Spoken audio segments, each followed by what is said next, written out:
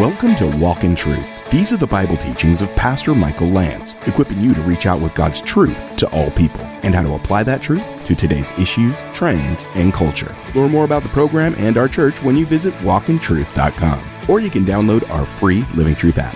Now here's Pastor Michael's teaching in Exodus 6:10 through 7:7, called Divine Reassurance. Divine reassurance. We all need it. We all need reassurance. The Lord reassured, I thought of some J's for you, Joshua, Jacob, Jeremiah. Jesus reassured the disciples, I will not leave you alone. I will see you again. The Lord encouraged Paul to keep going on his mission in Acts 18. He said to Paul, verse 9, don't be afraid anymore. Go on speaking, don't be silent, for I am with you. And no man will attack you in order to harm you, for I have many people in this city. And it says that Paul settled there in Corinth a year and 6 months teaching the word of God among them. He said, okay, Lord, if that's what you have to say, then this is what I'm going to do. Now you might be wondering, well, how did God reassure Moses? We're going to pick up the title Divine Reassurance in Exodus 6 verse 10. And here's what it says. And I have several points for you that are taking notes, probably at least about 5 things to point out. Now the Lord spoke to Moses, Exodus 6:10, saying, go tell Pharaoh, king of Egypt, let the sons of Israel go out of his land. Go and say, let my people go. I haven't changed your mission. You might be kind of unsettled. I know you had a failure at the first, the Pharaoh wasn't cooperative and he basically said, I don't know who your God is and I don't know who you think you are, but now your people are going to make bricks without straw. Try that on for size. And the people were bummed out and they went searching everywhere to find stuff to make the bricks. And they were upset and they were unhappy. At first, when Moses announced that God cared about the people and he had compassion and concern, the people at the end of Exodus 4, around verse 31, bowed low and worshiped. They were so relieved to know that God cared about them. But now, at the first shot at Pharaoh, and God had already told Moses, he's not going to let you go except under compulsion. I'm going to have to force him to let you go. 10 plagues are coming. Moses was still disappointed. We're all human, right? The people got the bad news about the work, and they were being beat by the taskmasters, and they were upset. And they were upset with the Pharaoh, and they were upset with Moses, and Moses felt like a failure. You ever tried to reach out, maybe you sensed that God had something for you and you tried it and it was a disaster. And you're like, what do I do now? I actually did what you said I should do, Lord. Peter, who got a divine recall, and for those of you who are taking notes, one of the ways that Moses is reassured by God is God recalls him. I'll call this a divine recall, a mission reiterated.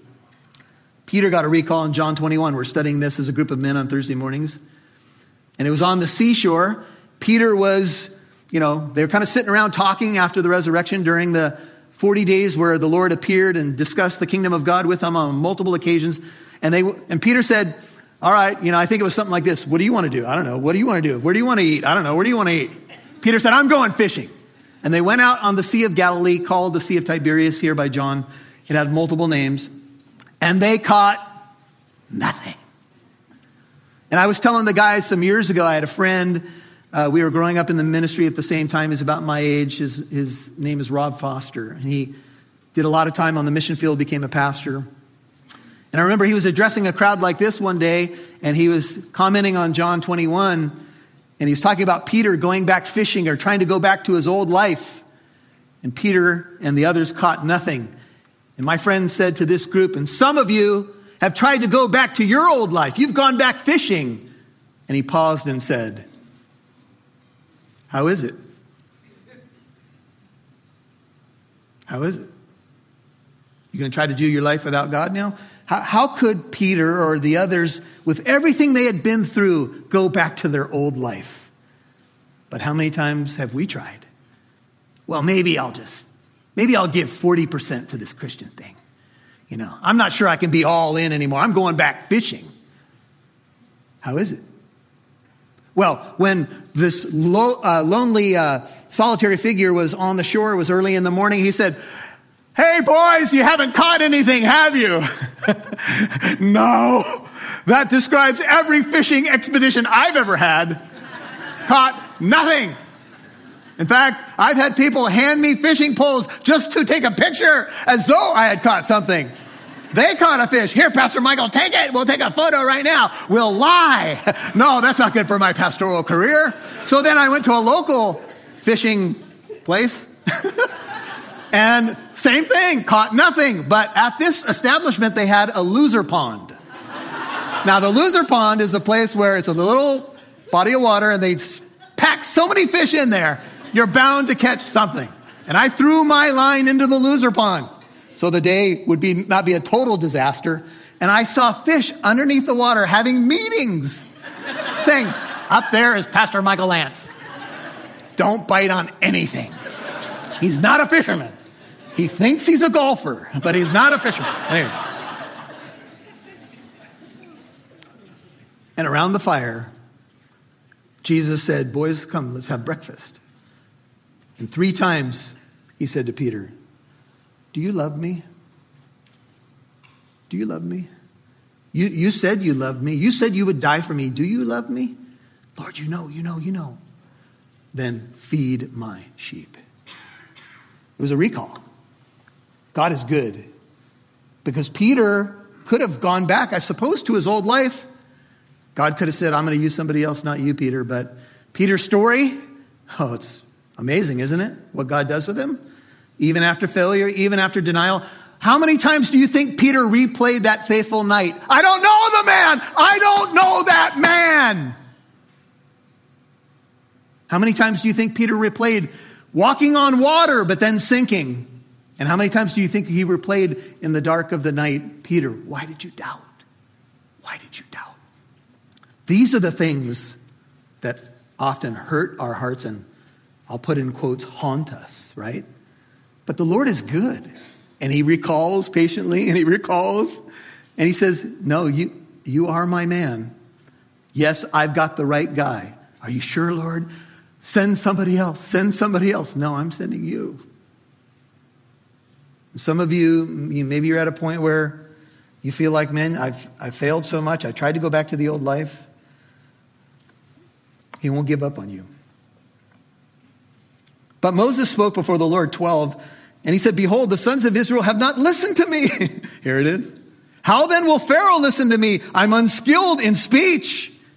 I think this is at least the second time he's made the same excuse. But don't blame Moses. How many times have you made the same excuse? Oh, just once, huh? And then you got over it? I want to eat healthy. I say that every Monday morning. I speak with faltering lips, NIV. I am uncircumcised. I am of uncircumcised lips, ESV, New King James. It's my lips' fault. They're not consecrated. Remember earlier when Moses made this excuse, God said, well, who made your mouth? I'll circumcise your mouth. I'll take care of it. I'll consecrate it for my purposes. See, that's just the problem. We think that it's got to be us. One scholar I was reading this week said, you could render Moses' objection as, I'm not ready for public speaking. Probably said that before, right? And that's where Moses was, and I love the humanity of it. And I'm sure you've all given God the same excuse more than once. I have. Reminds me of the dialogue with the 2 dejected disciples on the road to Emmaus after the resurrection. Jesus said to them, slow of heart to believe all that the prophets have written. Why are you so slow to believe? What's it going to take? But he walked along with them.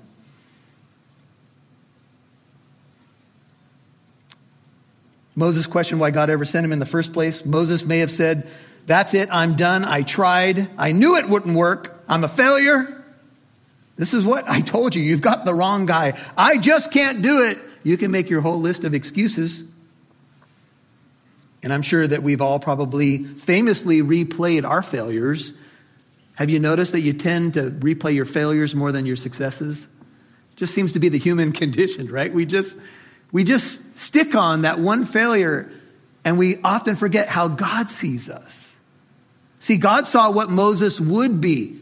And imagine if Moses had not had that opportunity. Imagine if Moses would have stayed in Egypt. And let's just say he decided, you know what? Sin is pleasurable for more than a season, and I'm not going to follow God. He would have been swept up in those plagues. He would have been under the judgment of God. But he followed. And no, it wasn't easy. But how can I go back now? I've got a divine appointment. What would you do? Go back fishing? But Moses said, Lord, here's what I read between the lines, I need reassurance. Nobody's listening. I can't even get your people to listen. And you expect the most powerful leader on the planet, that is the Pharaoh of Egypt, to listen to me? Your people have given up on me. And that's often where we find ourselves. And the Lord spoke to Moses and to Aaron 13 and gave them a charge. We started with a divine recall. Number 2, how did God reassure Moses? He gave him a charge. The Lord spoke to Moses and to Aaron and gave them a charge. Hebrew word is savah. It means to command, to give orders, or to give marching orders. Paul wrote to Timothy, I solemnly charge you, 2 Timothy 4:1, in the presence of God and of Christ Jesus, who is to judge the living and the dead, by his appearing and his kingdom, preach the word. I solemnly charge you.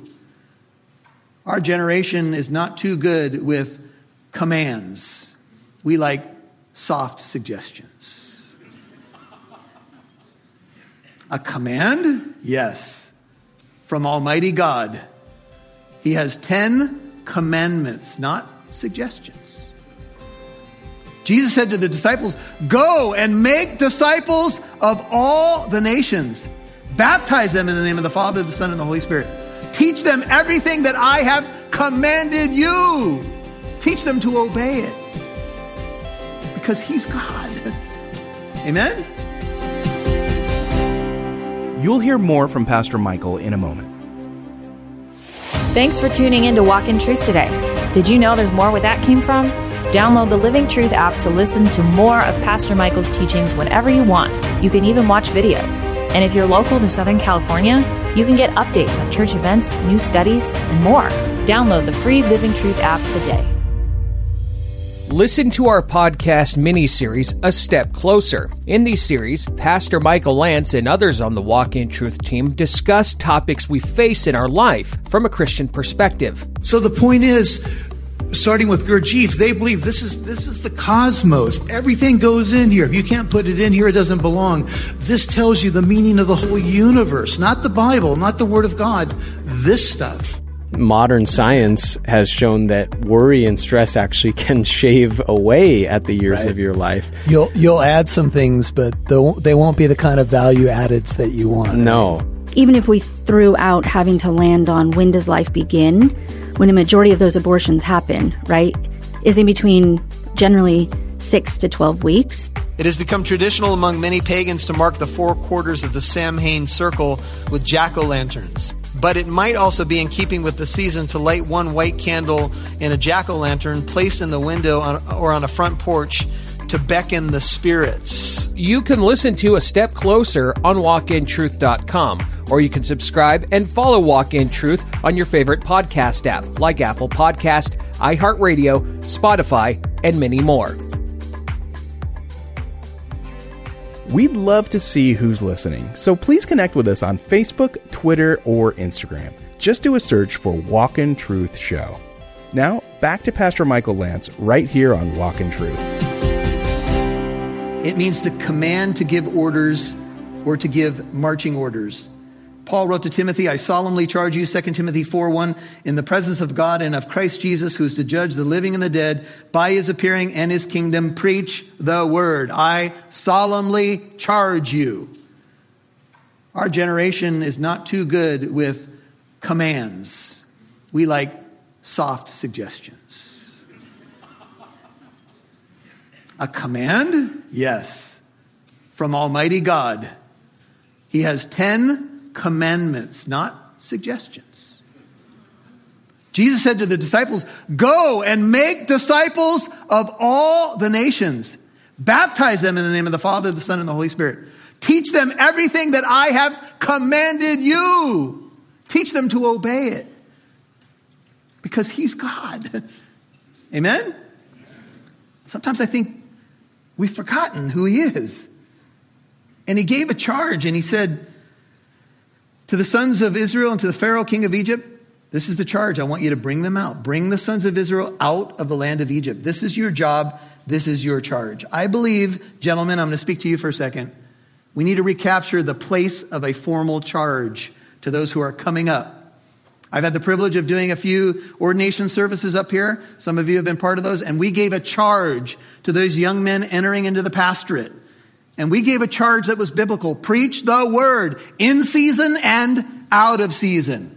Rebuke, convince, exhort with patience. You're going to have to do this because the time will come when people will not endure sound doctrine, but wanting to have their ears tickled. Sorry, that was a little bit of an attempt at Elmo there. Sorry. Tell me what I want to hear. But that's not the biblical call of a pastor. It's to preach his word, right? To say, this is what God says. It's go time. But before this all unfolds, you could call this the calm before the storm. And if you're taking kind of sweeping big picture notes, there's a little bit of a summation of some things here. And we get a genealogy. Everybody ready? Isn't that your favorite Bible reading when you come across the genealogies? The son of who, and the son of him, and the son of, how do you pronounce that? And I put in my notes that genealogies in your Bible are kind of like watching somebody else's home movies. You know? You go over to somebody's house. Hey, we've got the years between when I was 1 and 8. It's only 4 hours of wonderful viewing. We're making popcorn. Ready? No. I think I'm getting an emergency phone call. Right? And we're tempted to skip genealogies, and I understand why. I'm tempted to. But all Scripture is what? Inspired by God. It's all God-breathed. And you might ask, well, what's the purpose of genealogies? Well, genealogies are establishments of time periods and family history, even rights to land and the priesthood. And oftentimes they link directly to the Messiah.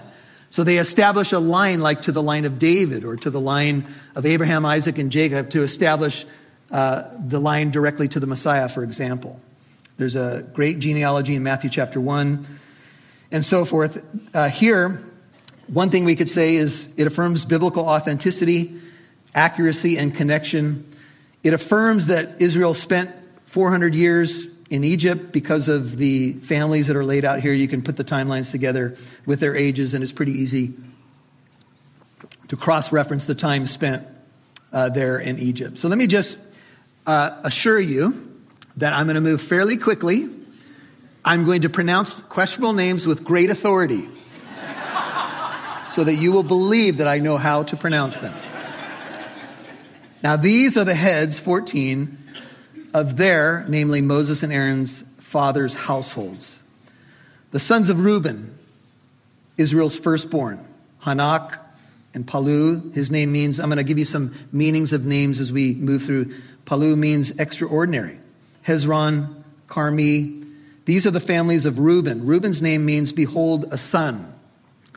Now, something that I think a lot of you know is that Jacob, who was the father of Israel and had 12 sons, had 12 sons through 4 different women. And the first 4 were born to a woman named Leah, who was not his true love, but Uncle Laban snuck her in on the wedding night. You guys remember that? She had a veil on, and he woke up in the morning and he said, "Oy vey, who's this?" Well, it's our tradition to give the oldest away first. You can have Rachel, just needs 7 more years of hard labor. But for Jacob, it was nothing because he loved her so much. And Reuben was the firstborn to Jacob, who's renamed Israel. His name means, behold, a son. This genealogy is bookended. It opens and closes with, these are the heads of their fathers' households. It's organized by families. Some of you have done some research into your own family tree, and that can be really interesting. One important thing to remember, if you just want a big picture reference, is that this is a 6th-generation genealogy stretching from Levi to Phinehas, and I'll give you a little bit more detail in a second. The sons of Simeon, he's the second born of Jacob through Leah. Simeon's name means God hears. You have Jemuel, Jamin, Ohad, Jachin, Zohar, and Shaul. That name means prayers answer. The son of a Canaanite woman. These are the families of Simeon. Now, all we're doing is just moving through the first kids that belong to Jacob, who is Israel, to establish the link of Moses and Aaron to Israel, to the nation, to the forefathers. And so Jacob's second-born, Simeon, is proper to lead up to the key player here, the line of Levi. Notice, these are the names of the sons of Levi. He's the third-born to Jacob through Leah. His name means joined. That's the Levitical line. According to their generations, you have the line of Levi, you have Gershon, Kohath, and Merari. He designed later a car. Changed the first letter to Ferrari. And, just kidding. And the length of Levi's life was 137 years. Now, Levi's 3 sons are highlighted here, and his age, because this is the focus of the genealogy. And you have these 3 sons. These are the 3 sons of Levi who took the tabernacle, by the way, through the wilderness. The Levitical line was the priestly line and also the line for worship leaders. Also responsible for components of the tabernacle, whether it be the curtains or the implements of the tabernacle or even like the foundational pieces. And so you have a name there, Kohath. One of the Kohathites wrote Psalm 84. Better is one day in your courts than 1,000 elsewhere. And so there are links here even to some of the Psalms. You've been listening to Divine Reassurance, Part 1 on Walk in Truth. And that was Pastor Michael's teaching in Exodus 6:10 through 7:7. And if you missed any part of today's program, you can always listen to Walk in Truth on our free Living Truth app or wherever you get your podcasts. Walk in Truth is on Apple Podcast, iHeartRadio, Spotify, and many more. Subscribe for free to hear Pastor Michael's teachings in more books of the Bible. Remember, Walk in Truth is a listener-supported ministry. Your financial partnership helps us broadcast on this station and provide the podcast for free. Also, more people like you can dive deeper into the Word of God and apply it to their life. Please consider becoming a Walk in Truth monthly partner of at least $5 a month, or give a one-time gift.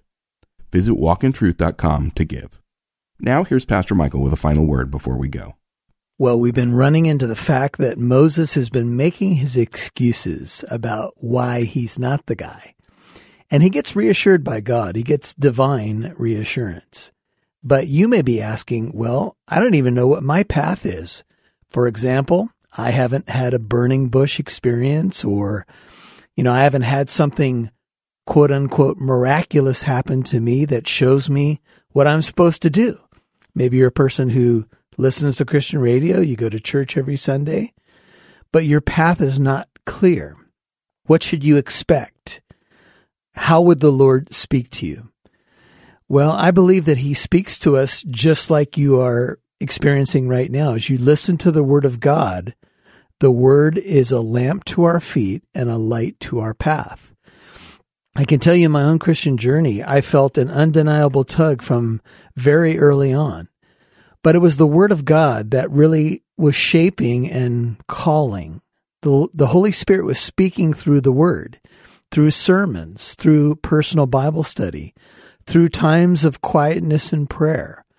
So there's not just one way, but the main way, I believe, is that the Lord will show you your spiritual gifts, your calling through the Word of God. Now, I would encourage you to take a spiritual gifts class. Find out what your gifts are. You probably already have a good idea. Ask other people who know you well what they see in you and begin to serve. You see, if you're waiting forever to get that lightning bolt from heaven, well, maybe the Lord wants you to start taking some steps of faith. There is a tension between waiting on the Lord and taking steps of faith. This is where it would be good to talk to a more mature believer in the Lord. Maybe approach your pastor. Maybe approach a a leader of a Bible study and say, hey, can you give me some input on this? I know they'd be happy to help you out. This is Pastor Michael Lance. You're listening to the book of Exodus right here, and we are walking through the book, and we are looking at Moses' call and God reassuring him that he's going to supply everything that he needs. And you know, everything that we need has been supplied to us. Everything we need for life and godliness in Christ Jesus. He is good, and he will give you everything that you need to fulfill the call to which he's called you. So be of good cheer, my brothers and my sisters. Well, once again, this is Pastor Michael, and I'm excited that you're along with us. Hey, check out the website when you get a chance, walkintruth.com, walkintruth.com. Support us if you can, and we'll see you right here tomorrow for more in the book of Exodus. And join us tomorrow for part 2 of Pastor Michael's teaching in Exodus 6:10 through 7:7 called Divine Reassurance. I'm Mike Massaro. Thanks for listening to Walk in Truth. Our goal is to equip you to reach out with God's truth to all people.